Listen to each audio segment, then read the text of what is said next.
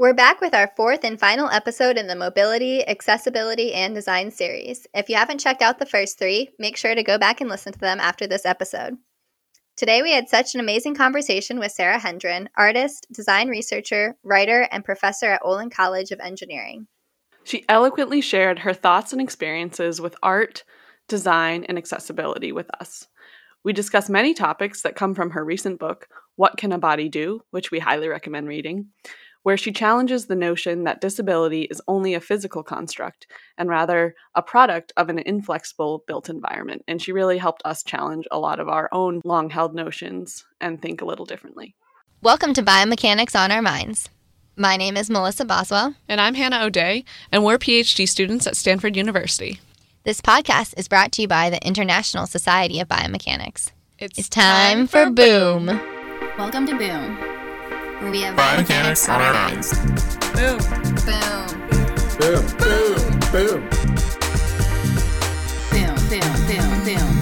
Boom. Welcome back to Boom. We are so happy to be talking with Sara Hendren today, who is an artist, design researcher, and professor of arts, humanities, and design at Olin College of Engineering, and the author of What Can a Body Do?, an amazing book that Melissa and I were lucky enough to read, and are just so excited for you to be here today with us, Sara. We loved hearing you talk at the Reimagining Mobility series and are just so excited to have you share your experiences and stories with us. Thank you. So good to be here. So we really loved reading your book, What Can a Body Do? And we're so curious what first got you interested in mobility and assistance and asking the question, what can a body do? Yeah, it is there's like a short, medium, and long version of that story. I'll try to land it between the short and the medium. Broadly, my background's in visual arts originally, and then worked in education research, went back to graduate school at UCLA, actually, in my late 20s. Thought I was on the path to becoming an historian, and then dropped out of that program, actually, even after my dissertation research, because I was really longing to get back to making things. And in that same period where I was still kind of casting about for, like, how am I going to make this go, my husband and I decided to start a family, and the first of our 3 children, Graham, was born, and he has Down syndrome. So I was in this space of thinking, like, history, culture, artifacts, art making, and then I got ushered into the politics of disability. And in those early years of my son's life, I started going to OT sessions and PT sessions and speech sessions and seeing doctors, and just as a person trained to think in terms of visual culture, I just started taking in all of the gear that he was using. So all of the little ankle braces and the tiny glasses that he got, and all the toys in the kind of OT context that are meant to help a baby learn how to sit up, stably, or to begin to crawl or walk. And I just my imagination was just so captured by the material culture of disability, because of what it does functionally, but then also what it does symbolically, like how it is that the stuff in our lives is also how we make sense of each other. So what we use is not just getting the job done. It is also speaking to the world. And so that started a long time interest in both the urgency of disability politics, but also the creative setting of built artifacts, some of which are engineering, some of which are design, some of which are, like in my training, artful, and especially when they do both or all of those things. And I started to sort of find artists who were working with technology or practices of what's called critical design. So design that also both poses a solution to a problem, it sort of framed that way, and also asks a question at the same time. And then, again, long story short, I had 3 children. I went back to graduate school at Harvard Graduate School of Design in kind of art design in the public domain, so public arts. And I landed at an engineering school, Olin College, which is outside Boston. And I sort of pitched my role to them as teaching assistive technologies and prosthetics, all that kind of material culture, for an engineering set of students, but from a kind of humanist perspective. What else can we do with the stuff that we build? from the laboratory that is also a studio. So that's kind of life and work, how I got into the field. Yeah, it's really fascinating. Sometimes I think the things that happen in our life impact us in ways that we could have never imagined. And I think sometimes, especially like as I'm going to grad school, I, envision my life going in a certain direction or studying a certain field. But it's pretty amazing how sometimes our experiences can totally shift that to somewhere new and just allow us to explore something different.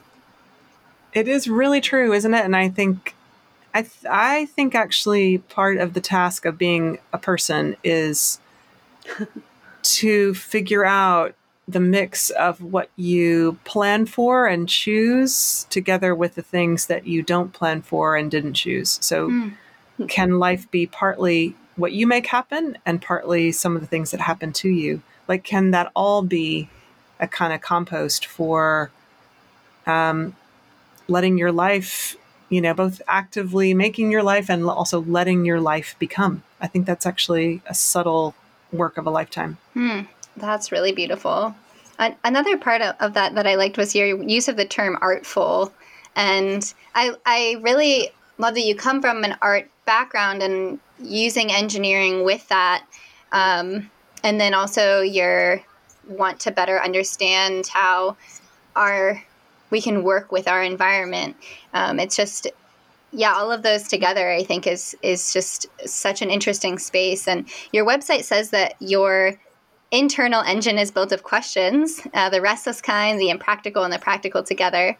And so I was wondering if you could describe some of the restless questions that seem most important to you or for the field and thinking about mobility and design right now. Yeah, thank you. Restlessness is a feature of my questions for sure. And it is a kind of drive for me.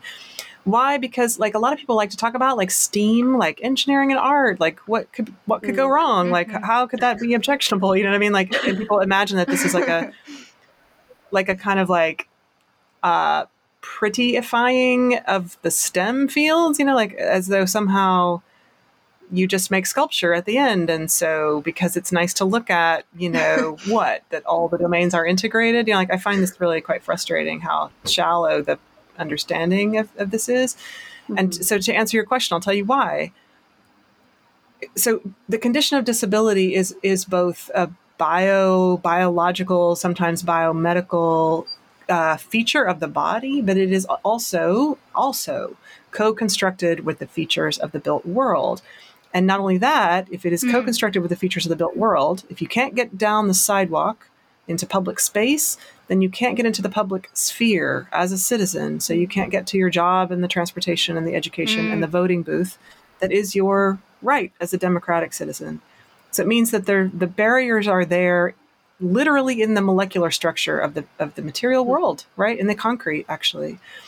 Wow. And so what that means is that no one domain of research or policy or anything would suffice to actually organize a world around that interesting conundrum. That is to say, you do need better medicine and good caregiving and healthcare and also good engineering and technology to better bridge the gaps between the body and the world, right? And to shore up all its health and well-being. You do need that. But in order for disabled people to actually experience equality, you have to actually also provide ways of thinking together differently about each other, right? You have to counter things like stigma, paternalism, pity, exclusion, shame. So those are matters that actually the sciences and technology don't touch. I mean, by definition, they don't. So this is where the arts and humanities and rhetoric and framing, right, storytelling, popular culture, all of those fields, and then of course there's economics and policy and law, but all the fields of culture are the ones that help us ask the why questions and the big human questions of like, what is the good life and what is normalcy and how would we recognize it if we saw it and what is a desirable future? Those are humanistic questions.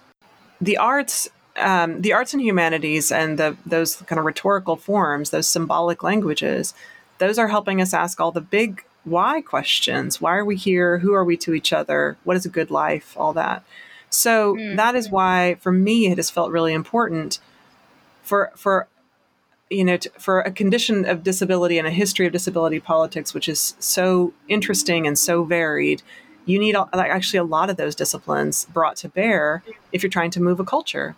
And so to me, it's really important to be both in the, deep in the laboratory where I know lots of engineers are being trained, because I do want to influence how they think about both the good use of technology and also its very real limitations, but also to try to demonstrate, in a kind of, just like in a disciplinary way, like all the ways that we could be working in between and among ways that we know things, and ways that we use our time when we're trying to build the world that we want to see.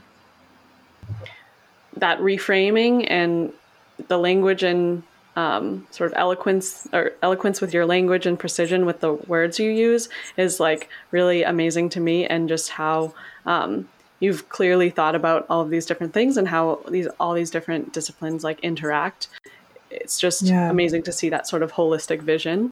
Well, it was really hard won, though, I should say. I mean, I went back to graduate school. I finished the second time in graduate school at age 40 with 3 children. I mean, so in other words, that what looks to you like precision now is the benefit of hindsight of just being older. Like it's just looking back and going like, oh, when I dropped out of that PhD program, all my friends just thought I was a PhD dropout. Like they were just kind of like, why would you do that? Like only a stupid person does that. And so, and it felt at the time like lostness, and then I was kind of underwater with having 3 kids in 4 years. And so like a lot of that time, I guess I just think whenever I'm talking to people in graduate school, I like to say, that a lot of moving forward feels like being lost.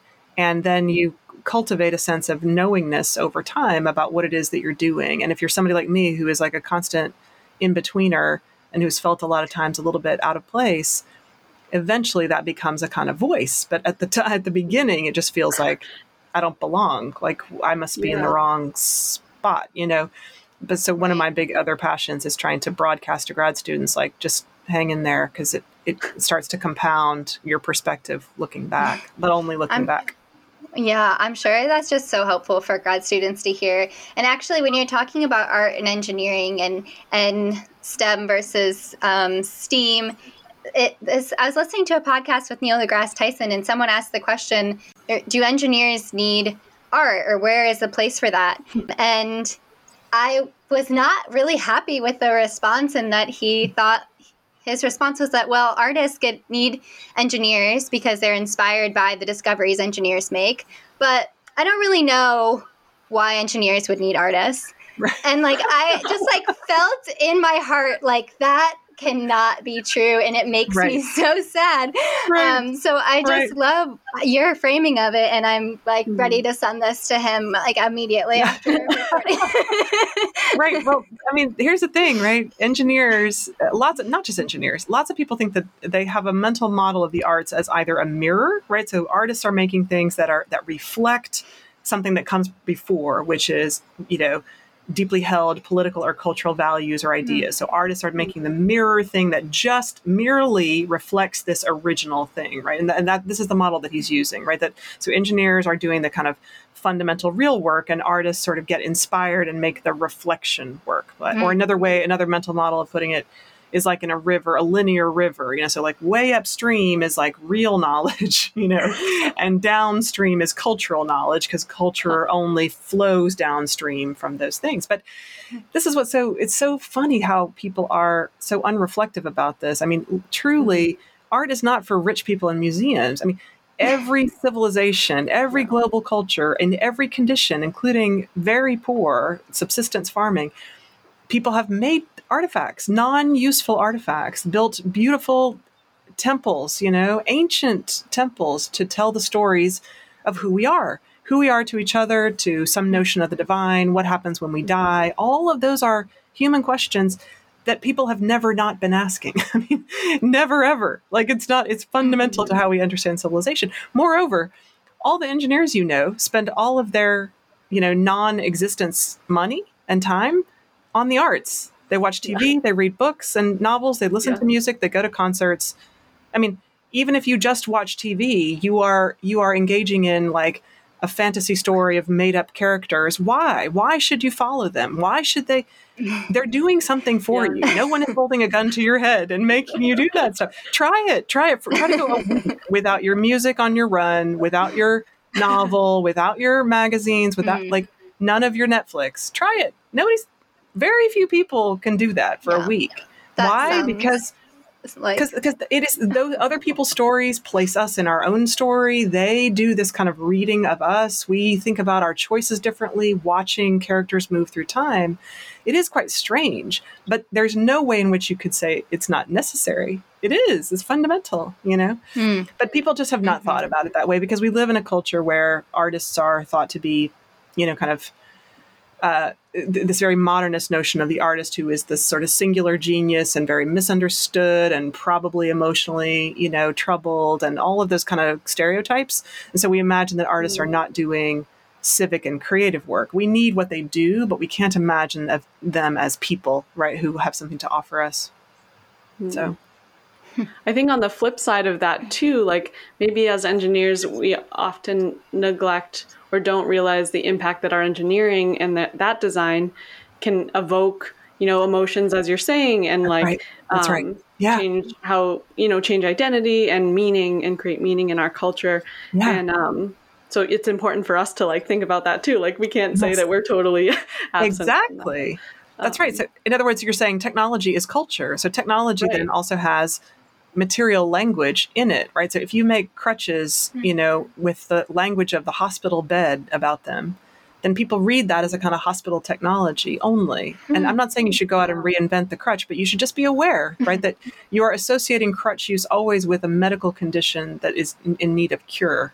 And that's why people have forever, designed and redesigned canes, for example, and have thought about other kinds of forms of the wheelchair. Why? Because that's not merely a functional technology. It never is. It has a material language and a logic that is also doing a symbolic work. It is also broadcasting some values.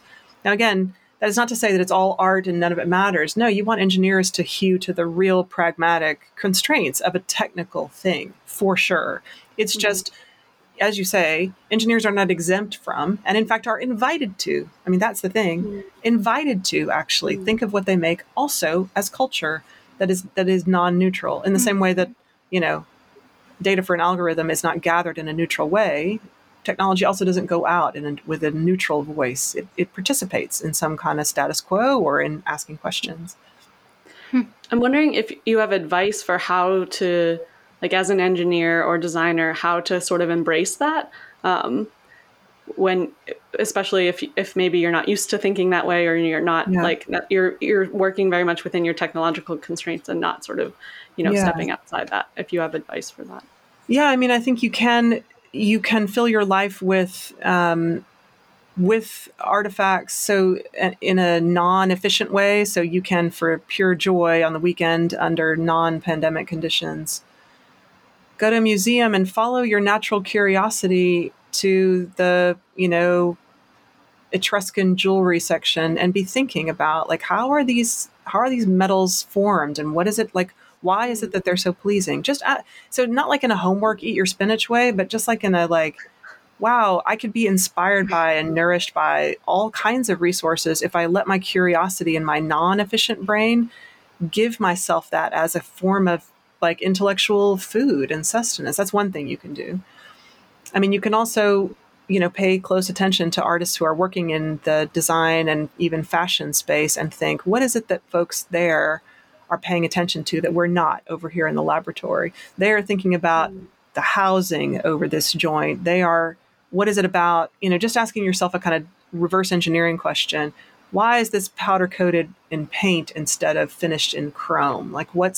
When there are non-technical choices that can be made, and even sometimes technical choices, why are people, and then ask yourself, what's the anatomy of the persuasive storytelling that's happening about this technology? So lots of times in prosthetics, there's a rehab engineering story of a replacement part that's not just replacing functionality. You'll often find those high-tech limbs with a wedding ring, attached, that is this kind of marker of identity. So just alert yourself. Not that you should be skeptical and suspicious of it all the time, but just say, oh, that's not just a technology. That's a technology that's coming at me in a story. Okay.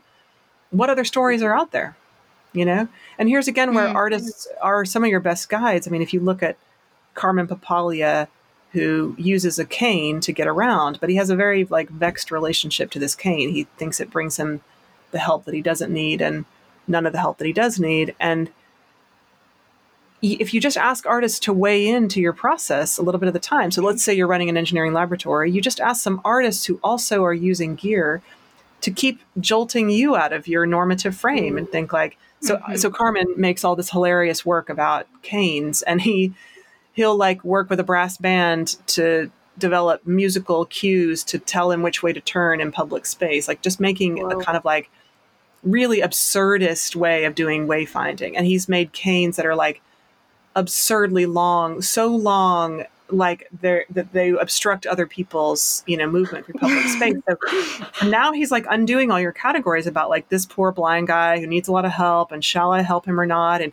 wouldn't he really like a tricked out amazing cane? And the joke's on you, right? Carmen's actually way out ahead of you on what it is that he so that's again just ways to keeps your curiosity high, and it just keeps your uncertainty productive and present where you go. And then when you're making a decision in the lab, you just are drawing from a broader, whole resource list of ways to think about what's in front of me, right? Ways to think. Maybe it doesn't make a difference about which circuit goes where. I understand that those are very narrow technical questions, but you do have some say over what's the story in which I am promising this technology will be meaningful, and have I thought through who are the characters and what's the protagonist and what do I imagine is the before and after scenario attached to this, because that is storytelling. So if you're paying attention to artists and the art that's in your life, and especially the art and the storytelling that's coming from the people from whom and with whom you're designing,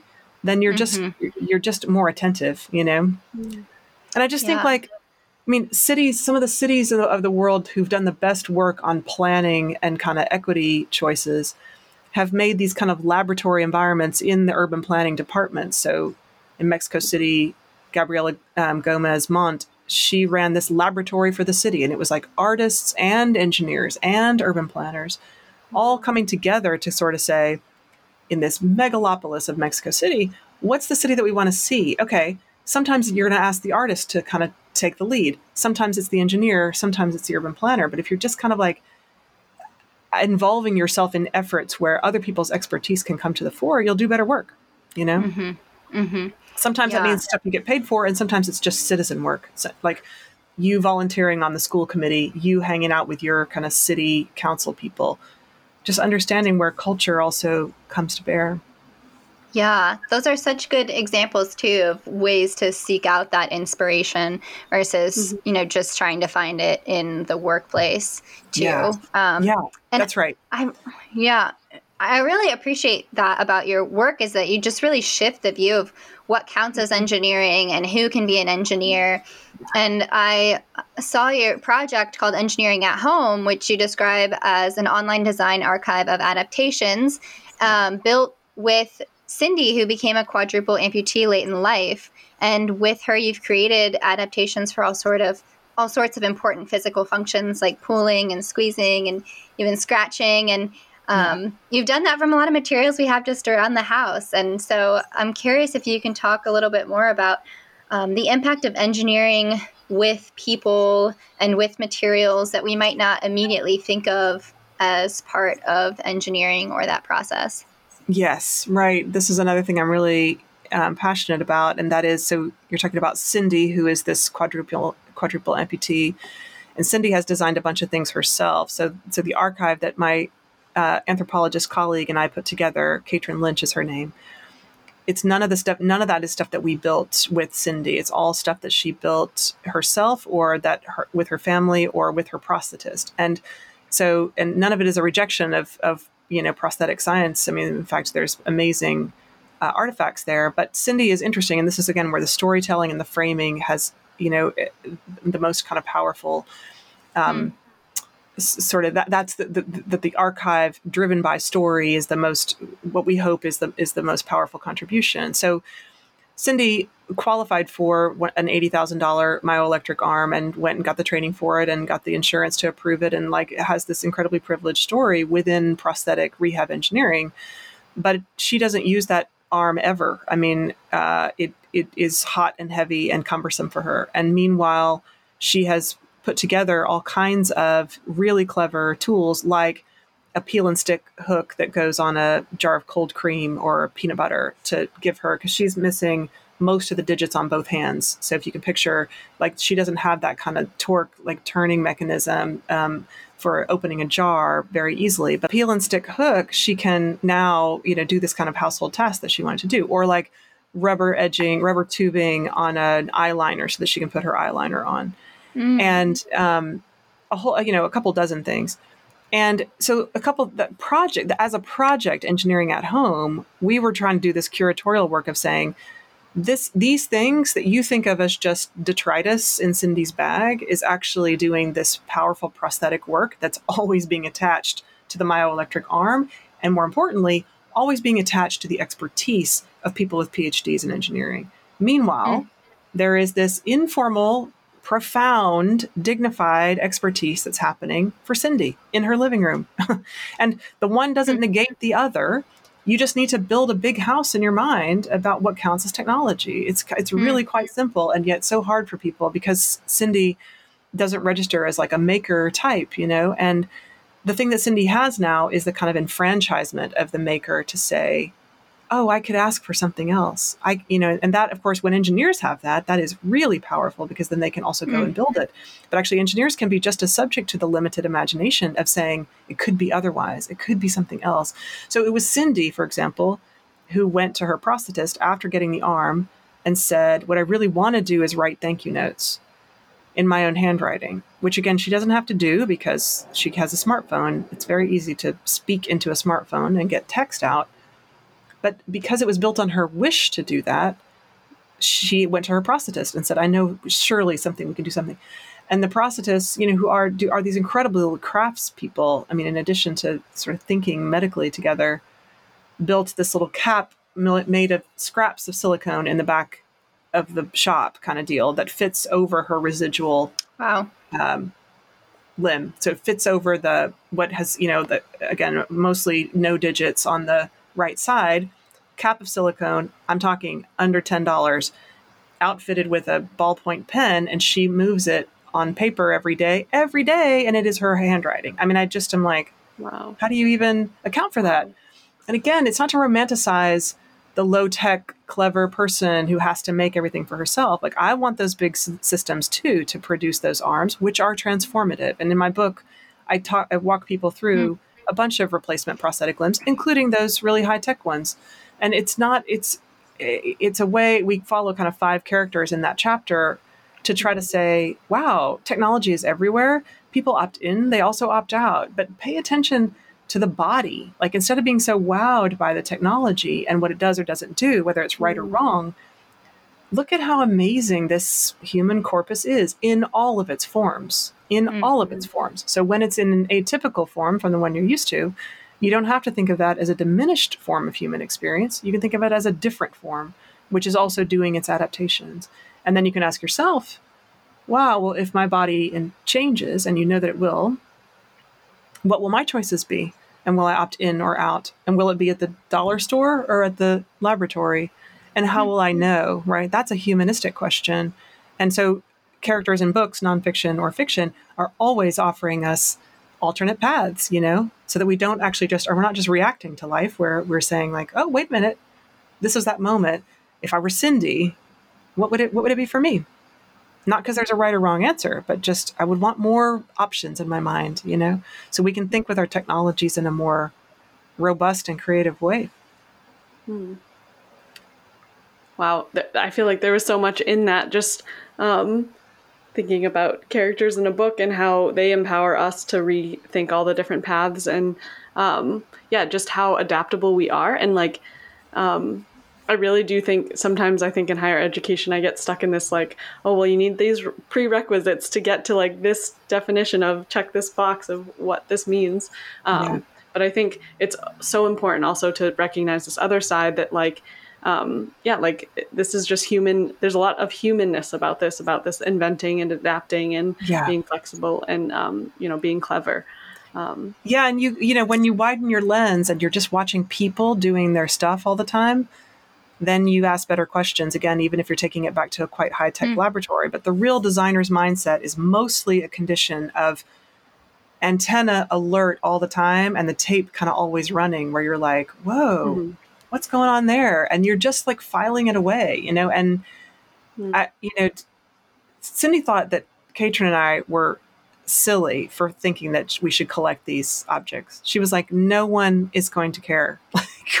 And we kept going, no, this is really, it's quite extraordinary. Don't you understand? And again, the structure of the storytelling was like, everybody thinks that myoelectric arm is swooping in to rescue you. And you just came to our class with this big bag of the pen cap and the stick hook and everything. And she kept going like, no, this is not, but we were right.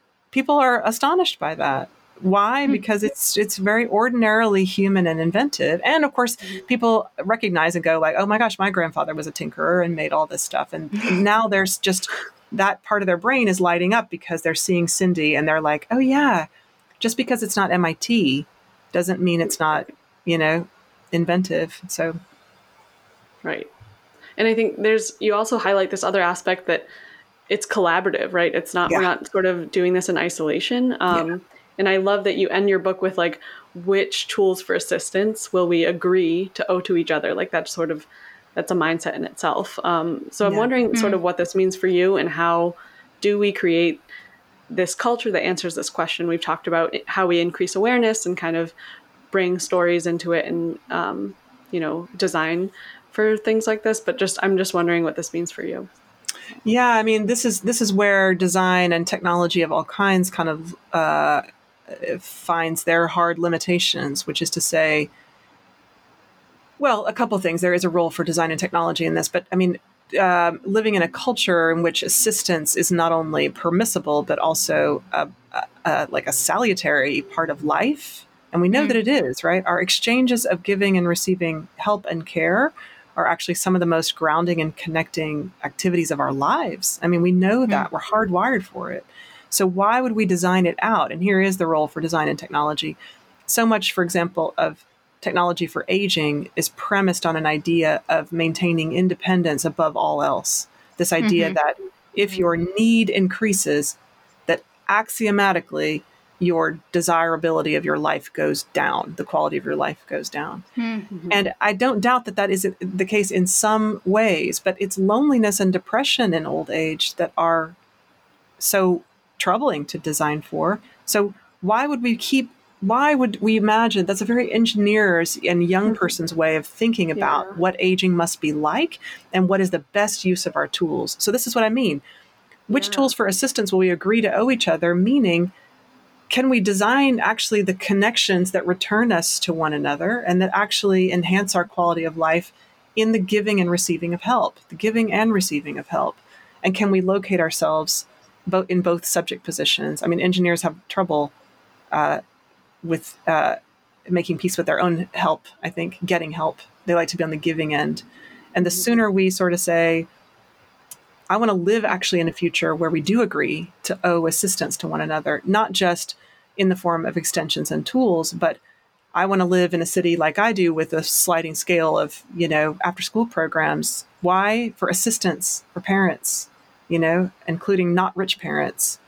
I want to organize a collective world where help is part of what we think of what makes life worth living, not hermetically sealing ourselves off from one another in the technologies that we build, and not collapsing all our political hope onto each nuclear family. No, I want cities that thrive. I want school systems that serve a lot of kids. And so that's where disability actually does its most profound work, because it's really knocking at the foundations of individualism. It is really saying disability is this kind of personal and political needfulness that is saying, you're here too. Don't you want a world in which needs are okay? You do, if you're honest about it. Okay.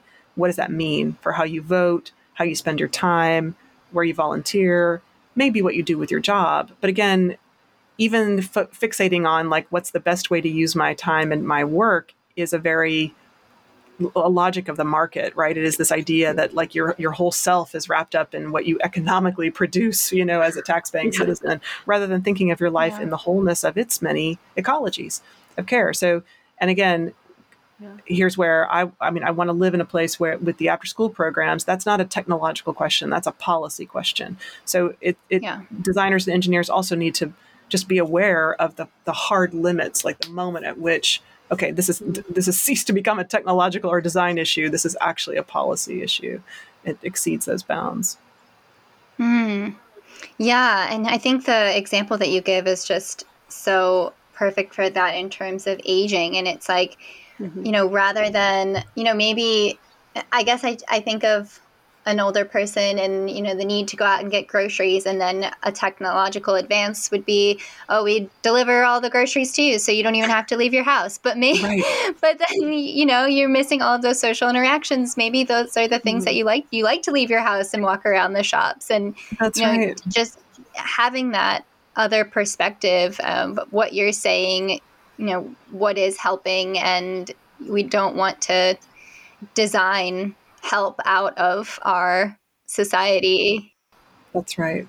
And if we're taking that kind of an anthropological approach, then we're saying, maybe people do want the groceries delivered, maybe they don't, but we would know only if we were to look closely at people's behavior and expand our metrics for what the good life is, So it's not just about X amount of locomotion and, walking gait. It's also meaning, purpose, connection, value, right? Self-reported life satisfaction. I mean, the stuff we live for, after all. So then how do we identify that, see it where it's already happening, assume that people are already adapting, inventing, doing all kinds of amazing stuff already, and then seeing what the role for design or tech might be.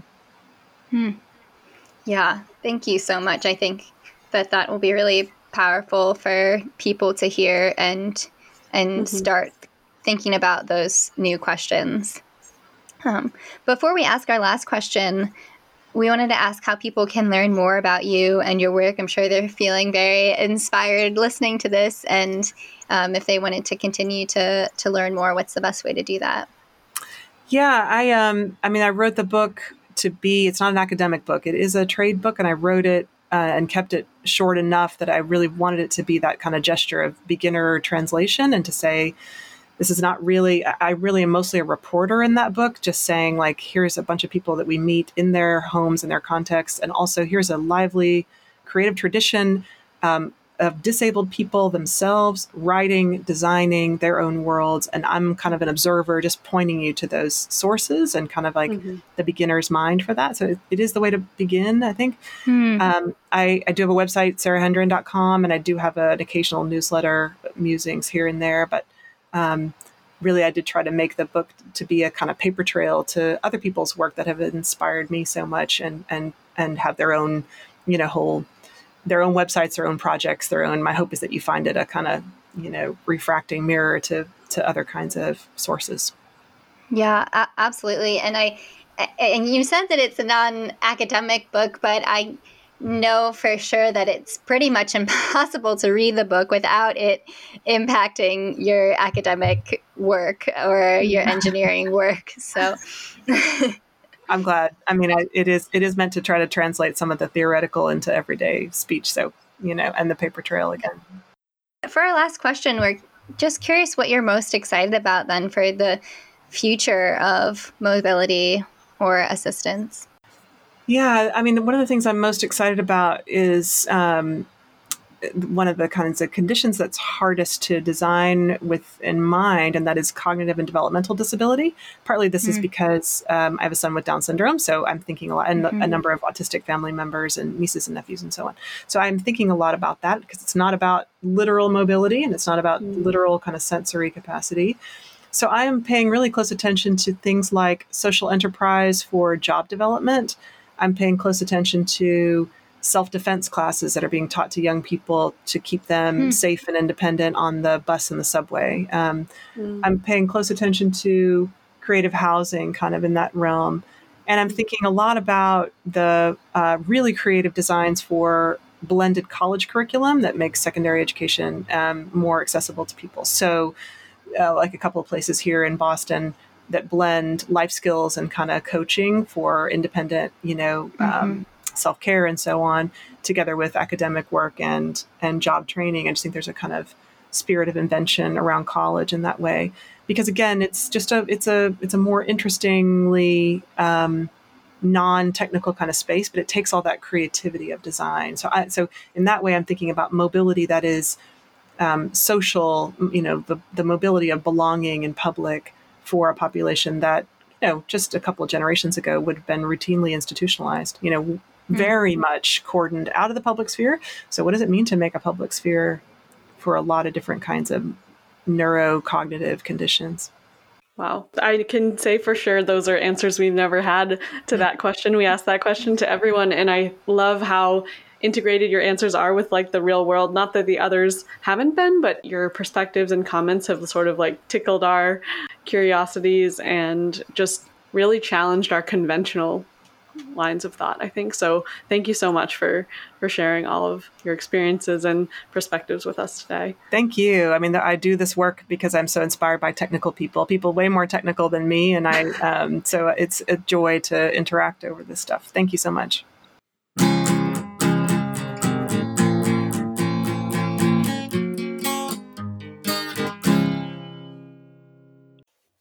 Thank you for listening to Biomechanics on Our Minds. I'm Hannah. And I'm Melissa. Thanks to the International Society of Biomechanics for supporting the podcast, and to Peter Washington for creating all the music you hear on Boom. Make sure to follow us on Twitter at BiomechanicsOOM and on Instagram and Facebook at Biomechanics on Our Minds. If you have feedback, suggestions for guests, want to share new biomechanics research or research fail, want to host your own episode or be involved in the making of Boom, or just say hi, you can reach out to us at any of our social media platforms or send us an email at biomechanicsonOurminds@gmail.com. Biomechanics off our minds. Boom, boom, boom, boom, boom.